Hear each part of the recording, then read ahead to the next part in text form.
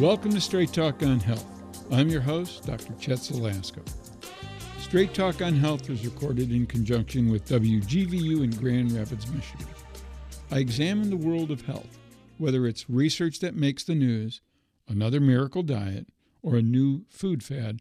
I look at the science behind them and let you know whether it's real or not. You can check out the other things that I do on my website, drchet.com, and please sign up for my free emails. Well, this show all began with examining the phrase bioengineered foods. I'm actually going to get to that in the next podcast, but I felt it was important for all of us to understand what the dietary recommendations are put forth by the United States Department of Agriculture, or USDA for short. Now, you might ask yourself, how did you get from bioengineered foods to the USDA recommendations for diet for all Americans? It's just the way my mind thinks. Live with it. Looking at the regulations for identifying bioengineered foods and nutrition labels, I ended up at the actual laws passed by Congress. I don't know how anyone can possibly understand them. You'll run into a reference that reads Title 7, Subtitle B, Chapter 1, Subchapter C, Part 66, Subpart A, Subsection 66.3.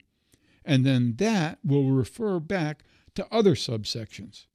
So before I tackle that mess in bioengineered foods, let's look at what we're supposed to eat as recommended by the USDA, the same department that makes the rules about nutrition labels and disclosing bioengineered food content. Make every bite count. Now, you might expect that from one of the many nutritional gurus that you can find on the internet, or into thousands and thousands of books written about the best way to eat. Fact is, that's the tagline from the USDA Dietary Guidelines for Americans 2020 through 2025. I suspect that most Americans don't really know what's contained in those guidelines. Most nutritional experts probably haven't read them either. They seem to focus on carbs and that it recommends too many of them. But we'll see. One more thing. Even though, as I record this, it's 2023, a panel of experts are already working on the next iteration of the dietary guidelines. So what's new in this version compared to prior versions of the dietary guidelines? The most important change I see is an emphasis on nutrition under the age of 1 and then at various life stages. The main focus, whatever the age group, is to focus on meeting food group needs with nutrient-dense foods and beverages and stay within calorie limits. Two concepts there that we're not supposed to miss. Food first, and don't overeat for your health and activity pattern. Well, let's take a closer look. Nutritional needs should be met primarily from foods and beverages, specifically nutrient-dense foods and beverages. Well, why? Nutrient-dense foods provide vitamins, minerals, and other health-promoting components. In addition, those foods and beverages should have no or little added sugars, saturated fat, and sodium. A healthy dietary pattern consists of the same nutrient composition in the foods and beverages across all food groups, in recommended amounts, and within calorie limits. So what are the core elements that make up a healthy dietary pattern, according to the USDA? Vegetables of all type, dark green, red and orange, peas, beans, lentils, starchy and other vegetables. Fruits, especially whole fruit. Grains, at least half of which are whole grain.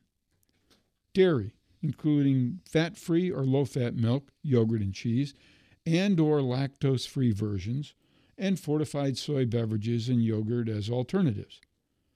Protein foods, including lean meats, poultry and eggs, seafood, beans, peas and lentils, and nuts, seeds, and soy products. Oils, including vegetable oils and oils in foods such as seafood and nuts. Limit foods and beverages higher in added sugars, saturated fat, and sodium, and limit alcoholic beverages. Now, do these sound abnormal to you? Is there a make sure you eat every cookie, candy, pie, and pasta and in mass quantities anywhere to be found? No. Is this responsible to get the nutrients you need? Yes.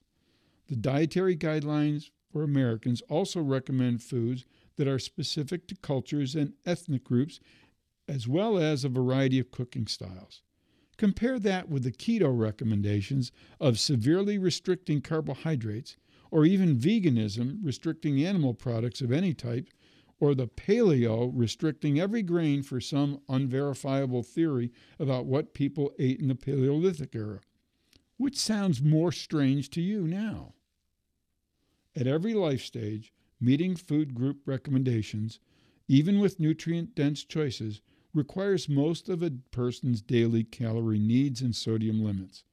Healthy dietary pattern doesn't have much room for extra added sugars, saturated fat, or sodium, or for alcoholic beverages. But there is room for small amounts of added sugars, saturated fat, or sodium on occasion. So here are some recommended limitations from the DGA. Added sugar should be less than 5% of calories per day, starting at age 2.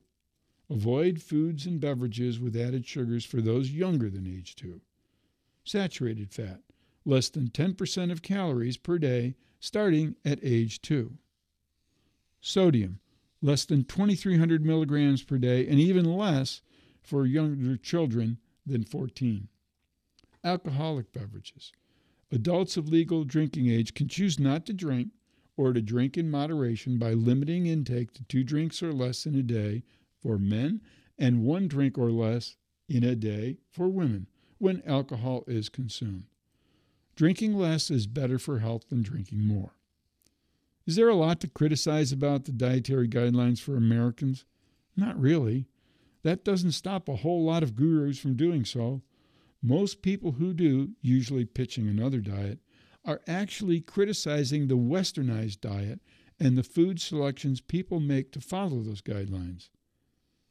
The guidelines do not say eat only starches and grains to overdo it on carbohydrates.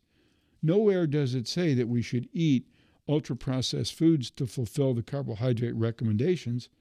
Look, I like Cheetos and Pringles about as much as the next person, but those are not something to eat on a regular basis.